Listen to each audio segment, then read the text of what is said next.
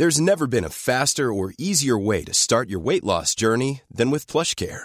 PlushCare accepts most insurance plans and gives you online access to board-certified physicians who can prescribe FDA-approved weight loss medications like Wegovy and Zepbound for those who qualify. Take charge of your health and speak with a board-certified physician about a weight loss plan that's right for you. Get started today at plushcare.com/weight loss. That's plushcare.com/weight loss. plushcare.com/weight loss. I'm Sandra, and I'm just the professional your small business was looking for. But you didn't hire me because you didn't use LinkedIn Jobs. LinkedIn has professionals you can't find anywhere else, including those who aren't actively looking for a new job, but might be open to the perfect role, like me. In a given month, over 70% of LinkedIn users don't visit other leading job sites. So if you're not looking on LinkedIn, you'll miss out on great candidates like Sandra. Start hiring professionals like a professional. Post your free job on linkedin.com/people today.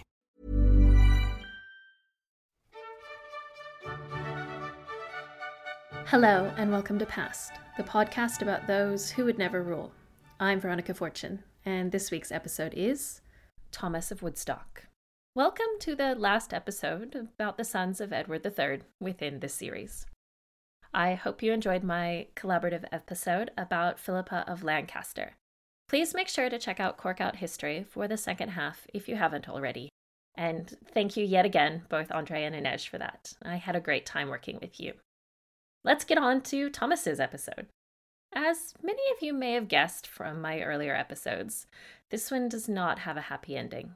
At least not for Thomas. And it is his story, after all. With each of his older brothers, I felt like I was counting down to something within the story. 1356 and the Battle of Poitiers for the Black Prince. 1368 and his passing for Leonel of Antwerp. 1399, oddly, and even though it's after his death, his son's usurpation for John of Gaunt. And again, 1399 and his choosing of sides for Edmund of Langley. But for Thomas, I feel like there really isn't a countdown. Yes, he has a huge impact on history, but he doesn't really get the same attention his brothers do. None of his children will be major candidates in the Wars of the Roses, though they will have an impact. His nephew, Henry Bolingbroke, gets more of the attention with relation to the rumblings against Richard II's tyranny. His father seems to have forgotten to ennoble him, though he did manage to knight him. In the same ceremony where Edward III knighted Richard of Bordeaux and Henry Bolingbroke, along with Thomas's illegitimate half-brother, John de Southeray. Despite this, he would marry well, and his political decisions would set the stage for the political struggles that England experienced over the next century. For this subject, I will, much like all of his older brothers, be using John of Gaunt's two most recent biographies, John of Gaunt by Catherine Warner and The Red Prince by Helen Carr. I am also using the book The Loyal Conspiracy by Anthony Goodman, a book with both an impressive title and a detailed history of all of the appellants and part of the political situation which gave rise to their somewhat treasonous appeal. Thomas of Woodstock was born on the 7th of January, 1355, in, not surprisingly, Woodstock Palace, and was the youngest child of Edward III and Philippa of Hainaut. While I'm sure his birth wasn't a surprise, as in Philippa would have known she was pregnant, having a child at between 40 and 45 was rather uncommon in the 14th century.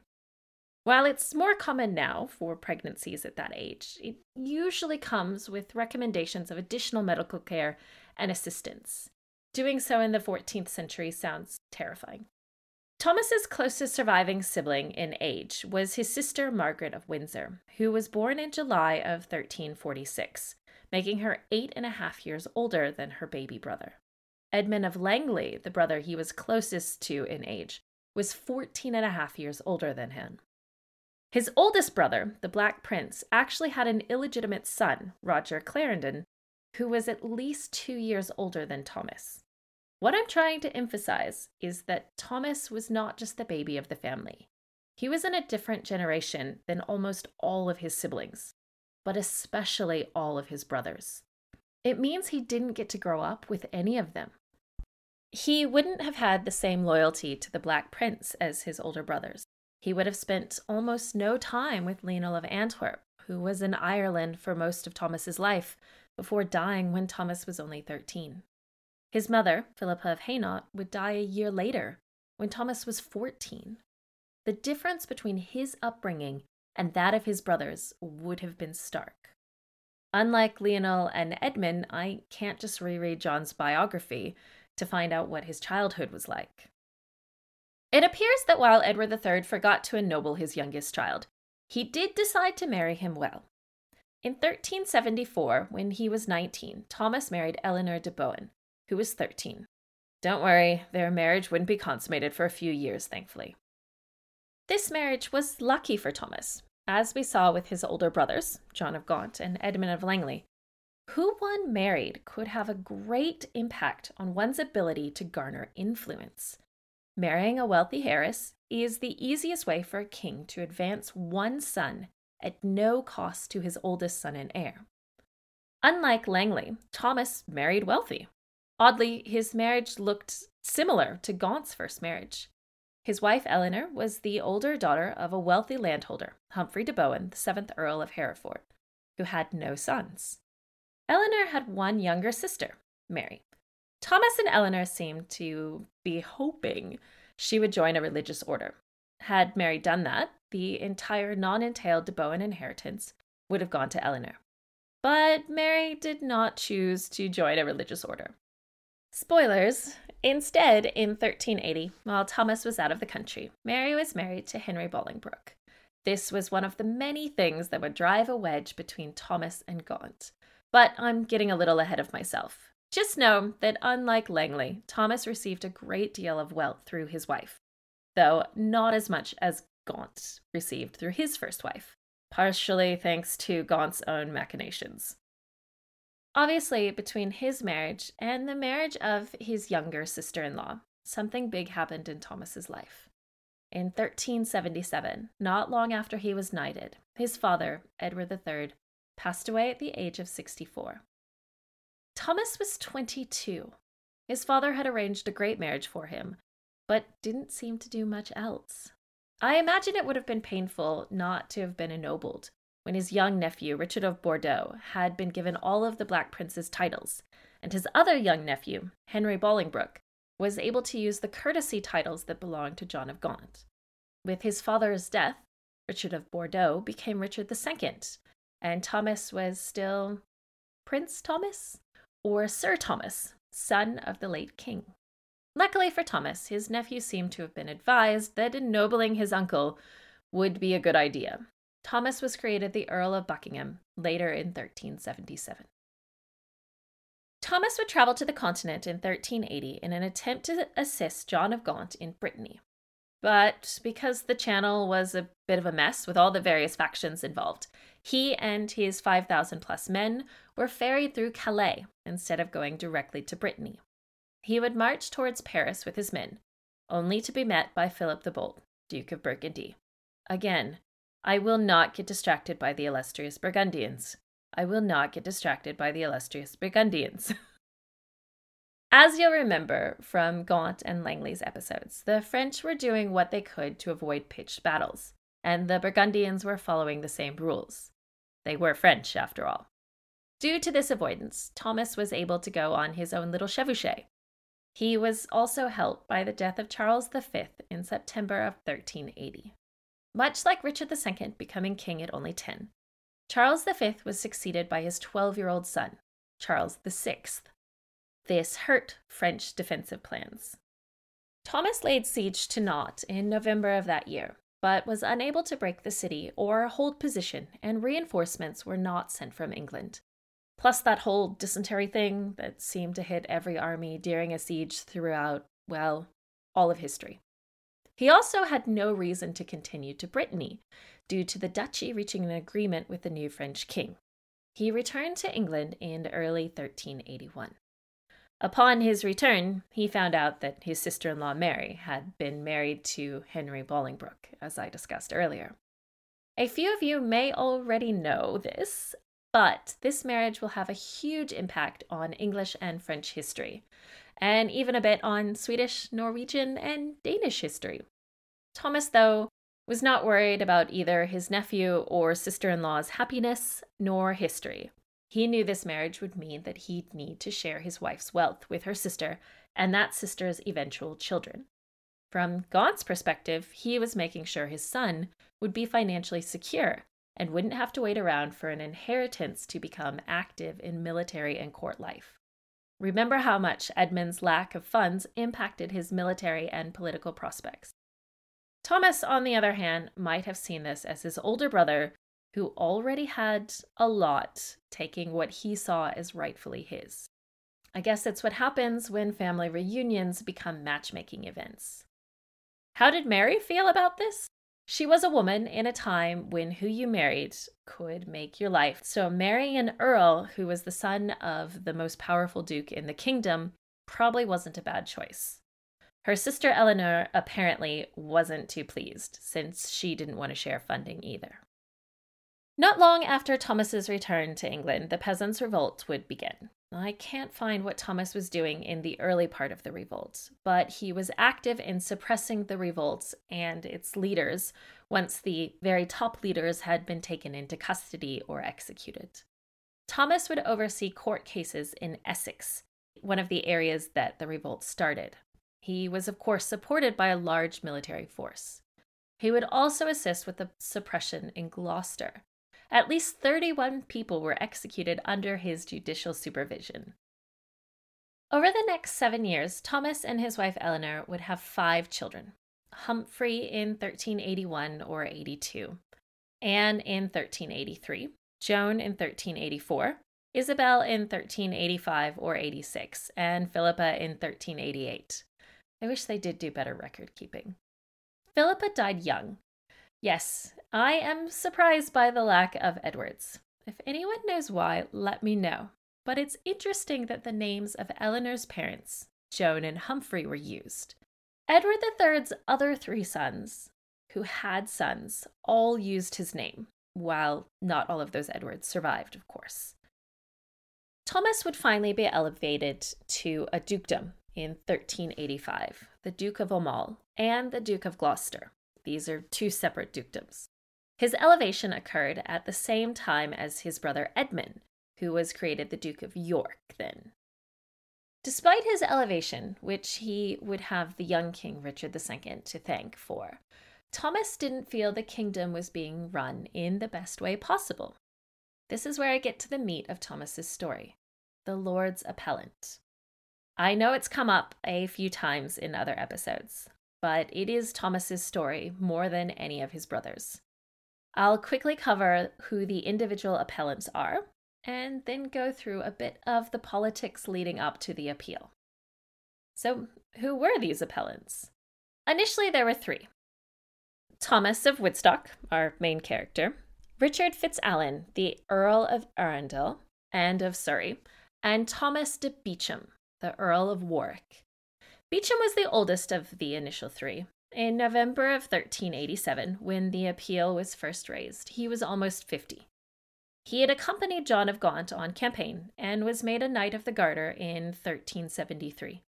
He had attempted to reform Richard II's governments on multiple occasions before joining with Thomas and FitzAlan. FitzAlan was 42 and held the title of Admiral of the North and West, making him the senior naval officer in England. He was also brother of the future Archbishop of York and the current Bishop of Ely, Thomas Arundel, who would become the Archbishop of Canterbury in 1397. One important thing to note, Richard and Thomas FitzAlan Arundel were Thomas of Woodstock's uncles-in-law. Their sister Joan was his mother-in-law. They were also, not surprisingly, cousins, just like everyone else. In 1388, about a month after the initial appeal, Henry Bolingbroke, then the Earl of Derby, and Thomas Mowbray, then the Earl of Nottingham, joined them. Yes, you may have noticed an excess number of Thomases in this section. This has happened multiple times, especially in Philippa of Lancaster's episode, when it felt like every man surrounding her was named John. All the Thomases other than Thomas of Woodstock will be referred to by their surname or full name. Now that we know the players what were they appealing for? First, they were appealing to the king, Richard II, as was their right, to address the behaviors of his favorites and to protect their rights as his leading nobles. If you remember back to John of Gaunt and Edmund of Langley's episodes, Richard II didn't have a regent. He had been able to seal his own documents from the moment he became king. He did have a council who advised him and theoretically could help control the kingdom. But by the early 1380s, especially after the Peasants' Revolt in 1381, Richard, while only 14, tried to press his independent rule without the council.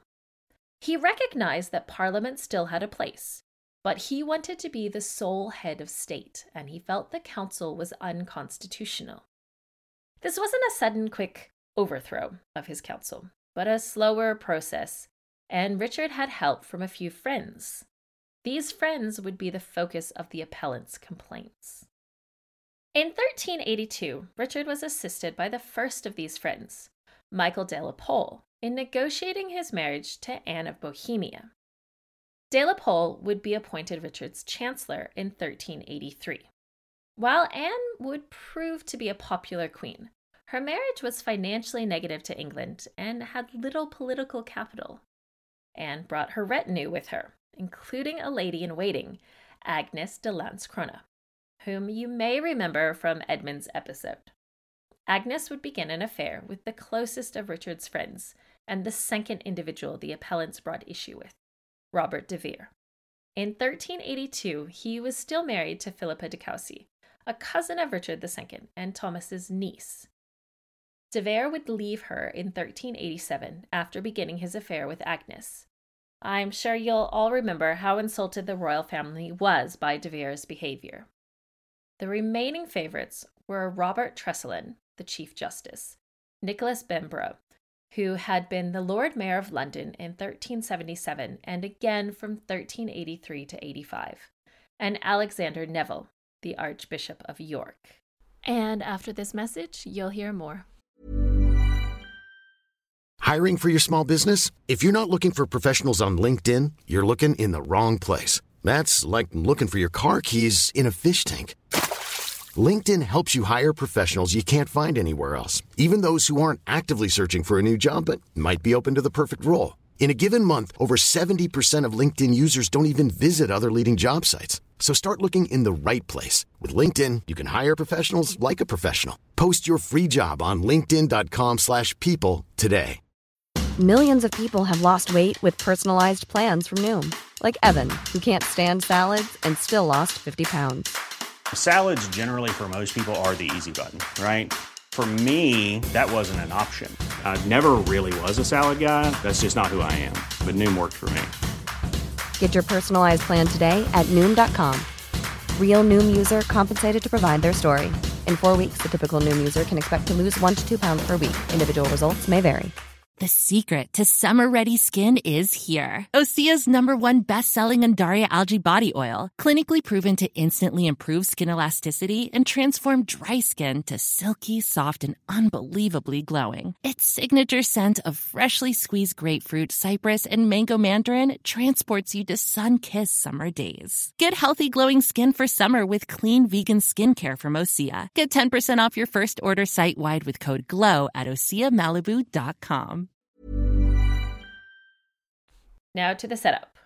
And yes, Thomas's oldest surviving brother is momentarily involved. In 1386, John of Gaunt leaves England to properly battle for the crown of Castile. Please see his episode and his daughter Philippa of Lancaster's episodes to find out how that goes. While he's gone, Richard II continued making changes and pushing for more control. As I mentioned in his episodes, John of Gaunt was almost a calming influence, even though he and his nephew may not have gotten along personally. Gaunt, while being accused of attempting to usurp his nephew, was truly loyal and at the same time able to negotiate with his family members, who were leading magnates to help smooth over things with the young king. With Gaunt gone, this calming, thoughtful influence was removed.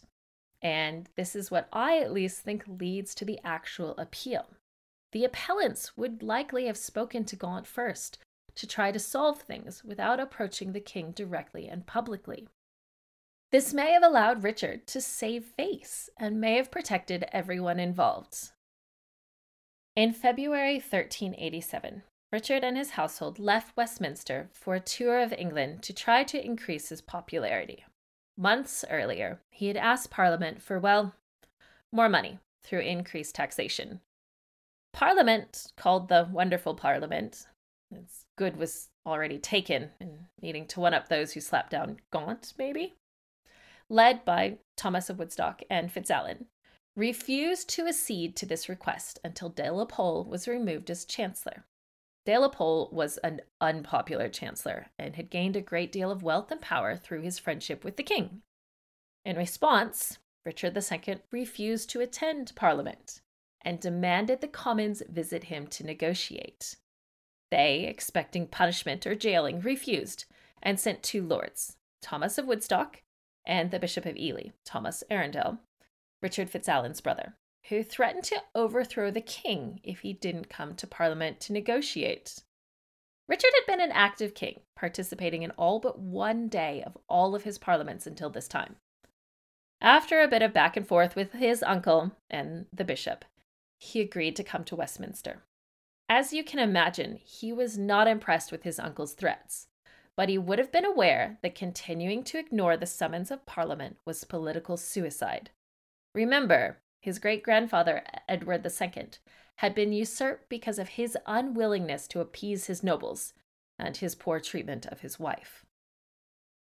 While Richard II didn't have an heir who could be used as an easy pawn like Edward III had been, the man who could literally usurp him was the man threatening to do so, his Uncle Thomas.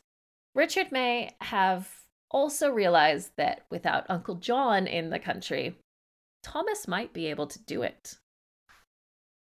After agreeing to attend Parliament, Richard, in an amazing move, elevated de Vere to Marquess of Dublin, the first creation of a marquess in English history. This is a rank of nobility between an earl and duke. This further enraged Thomas and the other future appellants. In a rare piece of intelligent political maneuvering, Richard did remove de la Pole as chancellor in late October of 1386, replacing him with Thomas Arundel. The rest of the session was focused on reining in Richard's power via a commission, kind of like the council he was trying to get rid of, but with a whole new name. This challenged tradition, in the same way as Magna Carta or the provisions of Oxford, and Richard liked the tradition that royal prerogative was his right. Richard stated after Parliament was dissolved in November that he would basically ignore the commission, much like his grandfather Edward III ignored the changes the good Parliament made that he didn't like. During his progress through England from February to November 1387, Richard started trying to undo the magnificent Parliament's actions. He appointed de Vere Justice of Chester and got a legal ruling from the Chief Justice, Robert Tressilian, that legally overturned much of what Parliament had achieved and declared it unconstitutional. Richard probably thought things were going well, until he returned to London. Upon the king's return, Thomas of Woodstock and his compatriots acted. Thomas, Fitzalan, and Beauchamp appealed to the king, accusing his favorites of treason. The king was not pleased, but didn't have the political capital to oppose these three leading lords, especially when they were joined a month later by Henry Bolingbroke and Thomas Mowbray. They wanted Richard's favorites impeached, and in a few cases, they asked for executions. These favorites were charged with treason between the 14th and 17th of November 1387. Not surprisingly, the accused fled, since their previous protector, the king, didn't appear able to protect them. Robert de Vere led Richard's troops at the Battle of Radcott Bridge on the 19th of December 1387 against Henry Bolingbroke. This was the battle that put the appellants in the lead, and Richard stuck agreeing to their demands. De Vere suffered 3 casualties, Bolingbroke none, but de Vere lost. He fled, leaving Richard II's forces without a leader. The next Parliament, the merciless Parliament, they were getting better at these names, ran from early February to June of 1388.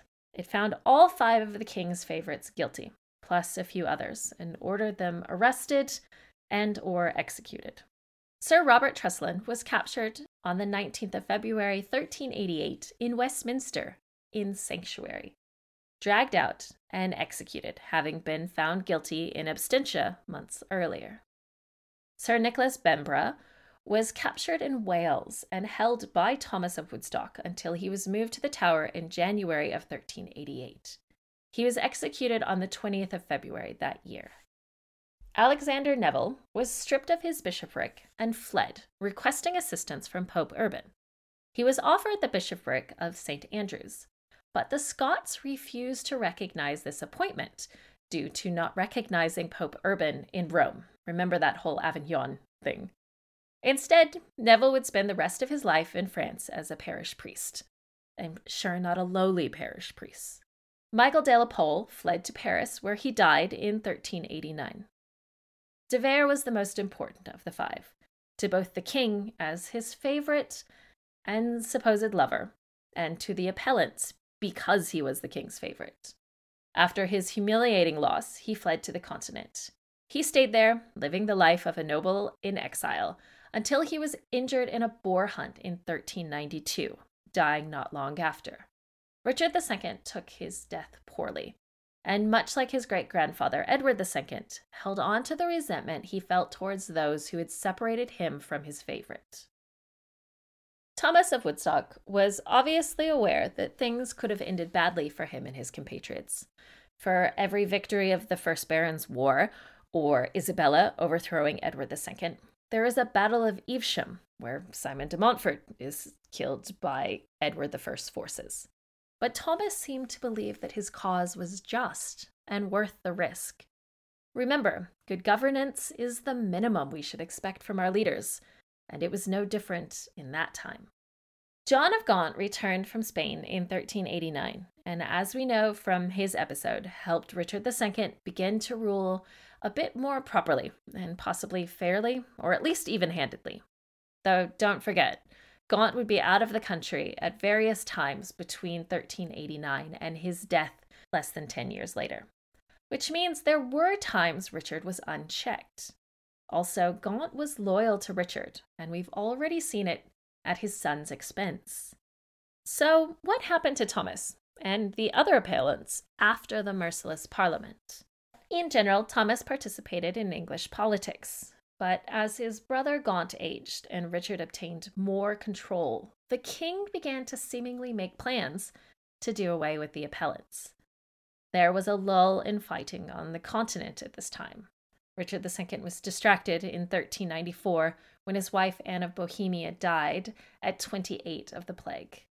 With no wars to fight and a treaty with France through his second marriage to Isabella of Valois, Richard II had a chance to likely plan his revenge against the appellants. You'll remember what happened to Henry Bolingbroke from John of Gaunt's episode. Bolingbroke did travel around Europe and into the Holy Land from 1390 to 1393, before returning and regaining, at least for the time, the king's trust. Richard FitzAlan would marry, as his second wife, Philippa Mortimer, Leonel of Antwerp's granddaughter in 1385, making him even more related to everyone. In 1394, he would anger Richard II by showing up late to Anne of Bohemia's funeral. Richard actually hit him hard enough to draw blood, then pretended to make up and be friends again until July of 1397, when the king had him tried and attainted for treason. He was executed on the 21st of September, 1397. Thomas Beauchamp would survive Richard's reign and support Henry Bolingbroke in his usurpation. He would be restored during Henry's reign to all his previously forfeited titles. The final 2 appellants, Thomas Mowbray and our main subject, Thomas of Woodstock, are very connected towards the ends of their life.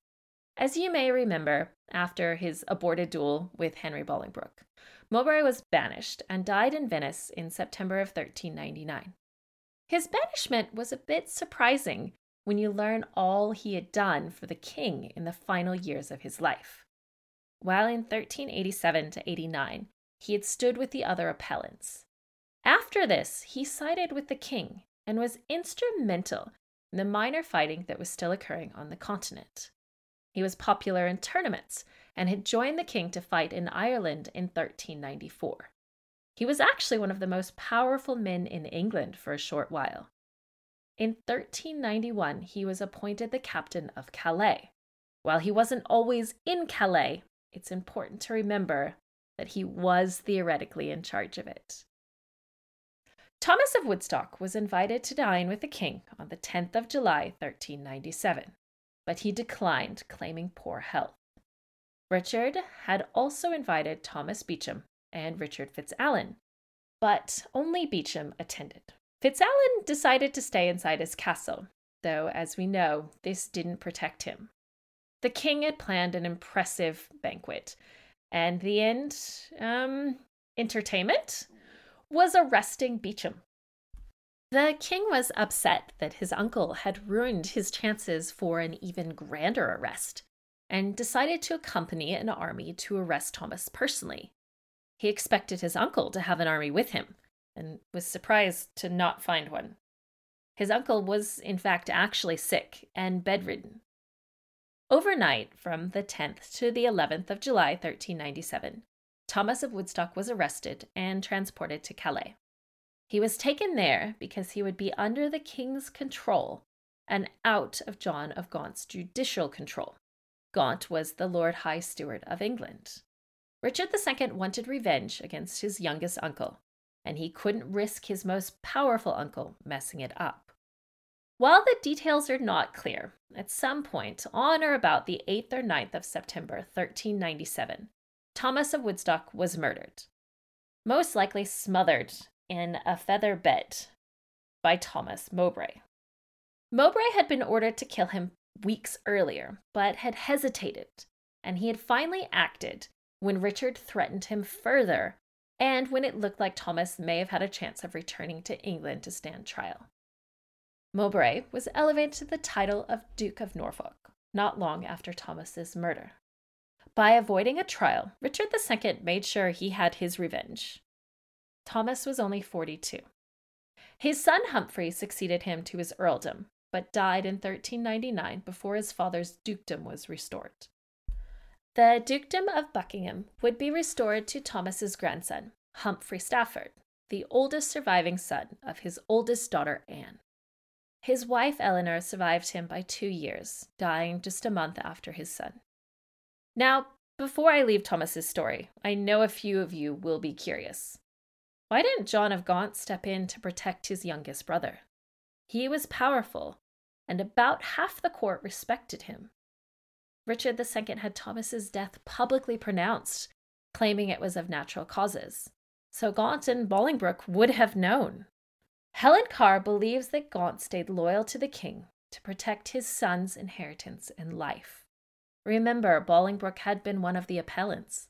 While he and Thomas had never been close, it's likely he was upset about his brother's murder and arrest, but needed to protect his son. I think, much like Edmund, I shouldn't judge if Thomas would have made a better king than the king that ruled instead.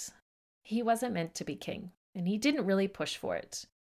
He used the suggestion that he usurp his nephew as a tool for political change to a king who wasn't listening to his council, parliament, his family, or even at times reason. Thomas's story is, I think, the saddest of Edward III's sons. He was born too late to have an impact on the early 100 Years' War, and died too early to have an impact on the middle years of the 100 Years' War, or the Wars of the Roses. Had he lived, he likely would have survived through much of Henry IV's reign, and could have continued to have an impact. I'm really glad I took the time to read his story and learn about him. While not forgotten, he does seem to be the least well-known of Edward's sons. I have a soft spot for those who fight for better governance, so Thomas will probably always be okay in my book. I've enjoyed going through the sons of Edward III. I'm very grateful that I took the time to research each of them. John of Gaunt and the Black Prince do get a lot more attention than the other three, and I feel like educating myself on each of those has been worthwhile. I hope you've enjoyed these episodes. Next week, the claimants who smartly stepped aside for Henry Bolingbroke as he became Henry IV. I would like to thank my newest patron, Monica, and all my patrons, Mark, David, Krista, Ashley, and Carrie. Please join us for early posts of my comics, ad-free episodes, and special episodes coming soon. Patrons, check the feed. Edward III should be up. I hope I'll see you all next week. Thank you for listening to Past. I can be found on Twitter, Facebook, and Instagram at PastPod. That's PASSEDPOD.